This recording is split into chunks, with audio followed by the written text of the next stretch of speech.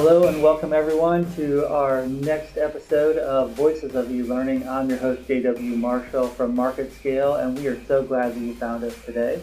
Our guest on this episode is a returning guest from last year to give us an update on all things international EdTech.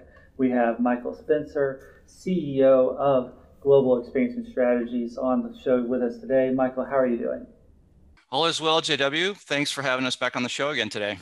Absolutely, and we are going to go deeper into what's happening internationally, how U.S. EdTech companies could be and should be looking at their expansion into the international markets, and also what's been happening on the ground from 2020 to 2021. So we've got a lot of ground to cover. But first, to refresh our audience, Michael, if you could just give a little bit of background on yourself and a little bit of background on Global Expansion Strategies. Sure. So a little bit about myself. Born overseas, East Africa, lived in several countries throughout the Middle East, Europe and Latin America throughout my younger years. So I've had the international, I guess you could say, DNA in me since the beginning. Throughout my career, I've been working with several companies, predominantly focusing on taking them international. And so GES, what we do today is we're an international growth and advisory and investment firm for early to mid-stage EdTech companies. So we focus on taking EdTech companies predominantly in the supplemental SaaS space, K-12 SaaS space, to international strategic channel partners. Strategic channel partners are private school operators, smallest being 50,000, largest being 1.8 million, to English language institutes, publishers, and franchises. That's a lot to do, so let's dive right in. From our last conversation in 2020 to what's happening as of today in 2021, what continued shifts or what differences have you seen really looking at the trajectory right now and also going into the fall internationally? Mm-hmm. Yeah. When we last spoke, the going model seemed to be a combination of blended and hybrid learning models with these private institutions. It was a combination of in-class instruction, brick and face-to-face, as well as virtual instruction. But because a lot of these countries are still struggling with the pandemic, currently experiencing their third, fourth, fifth waves, a lot of our existing customers have struggled with just continuing to provide the education. And so what we've been advising customers is, all right, let's perhaps shift the blended learning model a little bit and go fully virtual, right? So in doing so, driving towards a fully virtual model, it allows the schools to then sprinkle in brick and mortar face-to-face education where needed, right? And what we are seeing is a combination of things. One is there's been very little disruption in the student's education experience, the outcomes. But I would also say that the schools themselves, or these large operators, are starting to see the cost savings and benefits to this as well. Now, we don't have firm metrics that we can report to those, but they are articulating that they are starting to see significant cost savings. And so I'm hoping that in the future, we might be able to elaborate on some of those cost savings. And it's with school operators up and down Latin America and Asia and Southeast Asia. That's amazing that you're seeing the student learning less disrupted maybe than it is here in the States. A lot of talk right now around learning loss and overcoming those gaps and really a lot of uncovering that we had a lot more learning loss than we were willing to admit before. How is that playing out differently? And of course, there's different regions internationally, but overall, maybe do you think you're seeing a little less of that internationally? I think again, it's because these schools have been able to implement and transition to blended learning during the initial year of the pandemic, and they were able to iron out a lot of the challenges that they've had. So they, as a result of that, started to realize that perhaps fully virtual was a better option, but they had the previous year to experiment with what specifically would be of benefit to go fully virtual. We thought in the initial stages it was just going to be a small component, but we're starting to see these school operators drive their entire curriculum fully virtual instead of just a handful of different courses. Well, and as you say that, it actually makes sense because a lot of U.S. schools that were doing some level of virtual, not fully virtual, but some level, were light years ahead of those districts and those schools that weren't. And I would imagine most of the international districts you work with and school operators were doing some level of virtual, and that made it a lot easier for them to fully convert last year whenever things started to shut down. Yep. Yep. Okay. When prior to the pandemic, there were several components of blended learning model in place. That was accelerated during the pandemic, and now it's been quite easy to go fully virtual. So they've had pre-pandemic, pandemic, and now that sort of trajectory to test what does, what doesn't work, and obviously drive towards now what is appearing to be, and our recommendations then that is to go fully virtual. Wow. And I would imagine then being very strategic on when and how they would come back. And can you confirm that most of the school operators you're working with are not planning in the fall to be fully back, but to continue virtual as maybe the primary mode and then supplementing it with the on-site? Yep, it's almost the flipped classroom, right? Where it's all, all at home, online instruction, come in for any kind of remedial or or face-to-face instruction when necessary and needed. I love that. That's really interesting. I think there's some parallels. I was just doing a podcast about the EdTech conferences that were all canceled and coming back. And now it's a similar strategy where they're going to come back digital with maybe some limited strategic on-site, and then we'll kind of see how it progresses into the next years. But I think we're seeing that in a lot of areas. Is this tendency to now kind of move and stick with the fully virtual, take the best of it, and then just replace with those things that are maybe hands-on or really valuable to do on-site instead of being on-site just to be on-site, which is kind of the mode we were in before. Yeah, and I would say, this cost savings component that these schools are actually starting to see and experience themselves is having an interesting impact on just their desire now to continue to drive that virtual, but also add additional resources, tools, and programs to augment and accelerate and support that online, that fully virtual environment, which is yet, another opportunity for organizations such as ourselves to bring unique technologies to these schools. Well, and that brings me to my next question around enrollments. There's some worry in K-12 that if they don't offer the virtual, some of the families and the students will look for online-only options. It sounds like if online is the primary internationally, are they seeing declines? Are they seeing enrollment stay the same? Are they potentially seeing growth? Yeah, great question. Usually with these schools, because they're private schools and there's that intersection of academics where academics meet economics. They are currently looking at increasing enrollments for the coming school year. Wow. And are they looking to increase those maybe even beyond their who could attend on site? Is it going to potentially expand beyond their countries? Mm-hmm. Well, so for example, within some of the school operators that are usually like elementary, middle school or high school or just high school, you're starting to see them expand not only in additional courses, but subject matters, but grade levels as well. So a large school operator that was predominantly a elementary, middle school has now just opted to offer a complete online high school program. They've reached out to us to provide them with the full services and programs to accomplish that. You now have English language institutes that are now venturing into other subject matter spaces as well. So you're starting to see it in a variety of different areas, as well as geographies. Wow. And this sounds too good to be true. How is this being implemented on the educator side, on the instructor side?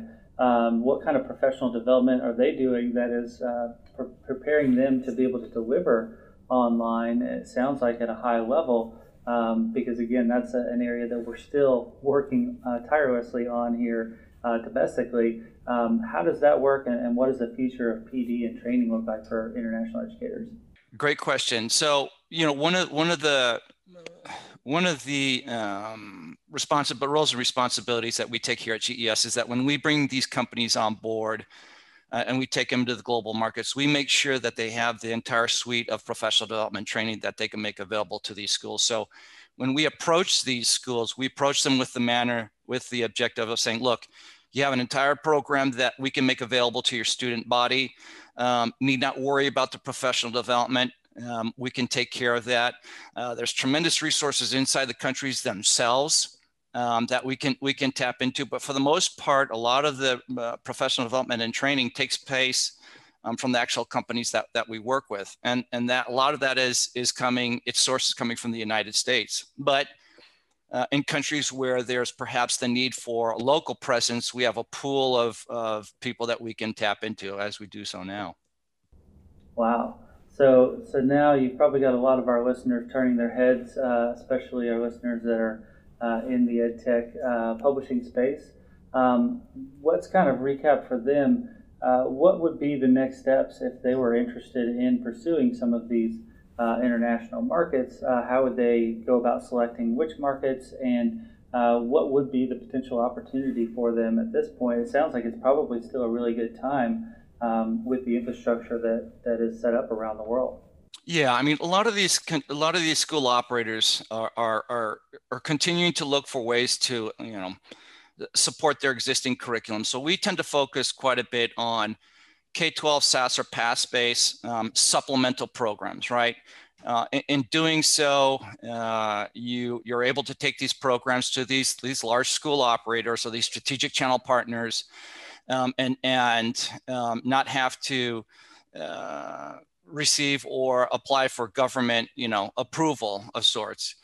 And so I would say for companies that are interested in expanding globally, I would say there needs to be the mindset that, unlike in years past, that your content has to be localized and translated to the foreign language and absorb all sorts of costs. That is not the case. Programs in their existing format can be made available to these schools with very nominal localization. And if there's any, it's done through the strategic channel partner that we bring on board in the local country, right? I would say what a lot of these organizations need to be prepared for is the rapid increase in scale of student enrollments that they will experience within their first 12 to 24 months. A lot of companies aren't prepared for that. They say they're prepared for that. And when the enrollments start to come in, we start to experience perhaps some hiccups, perhaps load related issues with the platform. So companies really need to be prepared for that. Yeah, because this is not a school by school model like you would see in the US, right? This is system by system, but you should have a pretty good idea before a system would want to implement your SAS, your PASS programs, that you would have a little runway there to build up the load balancing, things like that. Yep. Perfect. And what is kind of a typical lead time or sales cycle as far as a system saying we want to get started tomorrow and then implementing in the fall, or what does that typically look like? So a lot of these international school operators, their start dates are in February, right? So you almost have to start talking to them in the late Q1, Q2, Q3 timeframe so that they can start to make their decisions, make their commitments, because they basically go on vacation, October, November timeframe. They sort of come back in January. Students start to enroll in February. So you have to front end that with at least a good 6 to 8 months of just introducing the program. The introducing of the program is the easy part, right? If the school directors can see the benefits and the economics of the program. That's the easy part. It's really getting the staff at the school acquainted with the program, implementing the appropriate professional development and training, and then obviously marketing the program to the parent and student body, right? And that's all very easily done with the strategic channel partners that we work with in each individual country.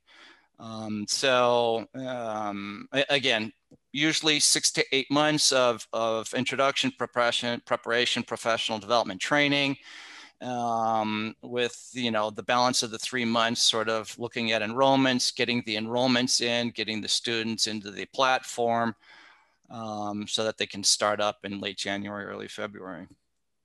Well, and in the U.S., a lot of districts, a lot of schools have a lot of programs, because they can buy all year, they can buy teacher by teacher, building by building. Almost overwhelming for a lot of educators to know what's what. It feels like in this conversation that the international operators are a little more targeted, finite number of systems that maybe makes it a little easier to train the educators on, here's what we have and we're going to use it. Is that another benefit, I guess, to going international, is that of course there's always continued sales and marketing once someone adopts, because you want to make sure that they implement with fidelity and that the students are getting the value. But it seems like in some ways that might actually be easier in this international context. Yeah, I mean, look, a lot of these international school operators have their own proprietary systems, right? They have their own proprietary content. They have their own proprietary LMS. So one of the unique benefits that we have is that we have the ability, when we approach these schools, is to not sell the solution as an add-on, where we then in turn have to market and sell the program to the parents, right? Many times the schools themselves will actually embed the program in their existing LMS and make it available to the parents or the students, right? So you don't have that additional upsell and cost of acquisition to have to deal with. It's already done so when the school decides to integrate it into their platform. That's the optimum way, right? Because then, again, without sounding too capitalistic, you get mass-wide adoption of the student body right away, right? Absolutely, and really that's the most effective programs, when they're all using the same thing, they're using it properly. I feel like sometimes too many choices can lead to none of them being fully implemented and make it a little more difficult. So that's great. As far as safety, security of the IP, things like that, is that a real issue in some regions, in some countries, or how do you guys provide that kind of safety and security? Yeah, for the most part, everything resides here on local servers, right? We have had a couple large deployments with some government institutions where there was a requirement to have it hosted locally. So, in those situations, you really have to look at the platform and really provide a local version that doesn't give anybody with malicious intent full access to the platform, right? Or to the content, right? You make the specific application available locally, hosted locally, and you're able to mitigate any kind of risks there as well. That's great. I know that there's maybe a misconception that if they put it out there internationally, that they're at high risk, and just to confirm, you're saying that's no longer the case, or maybe never really was the case. That is a misconception. Yeah. Perfect. What else? What other advice would you have for companies that are interested but maybe haven't dipped their toe in or gone full into international? What are the biggest benefits to making this a part of their go-to-market strategy? I would say from the international perspective, JW, there's tremendous potential. Sure, there's challenges, there's hiccups, there's sales cycles, but in the private space, specifically where we work with these large private school operators, they're all for profit, right? So they're looking at two components, right? Optimum student outcomes and the the economics. Again, I constantly preach, there's that intersection of academics where academics meet economics, and they look at that. So when you have these conversations with these international school operators, they're looking at it from both perspectives. So how does that translate to companies here in the United States? Well, your conversations are going to obviously evolve around optimizing student outcomes and what are the economics. Two components that these US companies or any international company have full control over, right? And it's not as if, or as we discussed earlier, there has to be a tremendous cost associated with localizing these content. You can most of the time take them as they currently are into these countries and achieve tremendous buy-in. Not only does it achieve tremendous buy-in, but you capture tremendous scale and retention year after year after year. So unlike in some other educational institutions where you have to continuously go back year after year after year to get buy-in, which means your cost of acquisition continues year after year after year, it doesn't so. And with a lot of these international strategic channel partners, your cost of acquisition is usually in year one. We use strategic channel partners that are on staff, which minimizes that. And you capture, again, year over year retention and scale with a very nominal cost of acquisition. And of course, we focused a lot today on the school operators, the private systems, the for-profits, which is one of, I think last time we talked about 3 or 4 different segments of the international market. But then do you also see, once you are in for a year or two, that expansion into, whether the government, the public education in certain countries, different things? Yeah, great question. When we take technologies into countries, we make sure that we do a good enough job to educate the entire education community. Sure, our market entry in the initial stages is through the for-profit private sector. But it's within short order that we start to receive inquiries from the public sector as well as local MOEs, ministries of education, to perhaps make that same content available to those student populations. And it's easily doable, right? You don't make the full offering available, which then costs significantly more. We know that these ministries of education have very limited budgets. And so when you look at it from a overall country perspective, going in, capturing, the for-profit sector, and then subsequently making the platform available to the ministries of education, other segments where there's price sensitivity. Overall, the country strategy is a win-win for both parties. I love it. All right, we'll end this episode the same way we did last time, but with a new story. And we always like to end with a story of success. And so if you have something maybe from later in 2020 or even from this spring, a story could be with a school operator or with a company you're working with on how they have successfully navigated this expansion international. Yeah, so good question. A recent success story that we're midway through is one of the school operators that we've been working with has seen such benefits both from the student outcomes but also from the economics perspective that they have opted to make the appropriate financial resources available to localize the content and make it available for the public school system. And that to us is a win-win situation because it pushes off that expense from the company to a local representative, in this case, the school operator. And again, we are now able to make that platform available to the public school system. I love it. It's always interesting to have you on and to learn about, to get out of my bubble here in the US and learn more about the international markets. We are certainly going to have you on again later this year, as I'm sure things will continue to evolve and change. So Michael, thank you so much for joining us today. Thank you, JW. It's always been a pleasure. And to my audience, thank you again for joining this episode. Be sure to check out past episodes on our website, on all the channels that you watch and listen to our show. And we'll see you on a future episode soon. Thanks again, and always, always keep learning.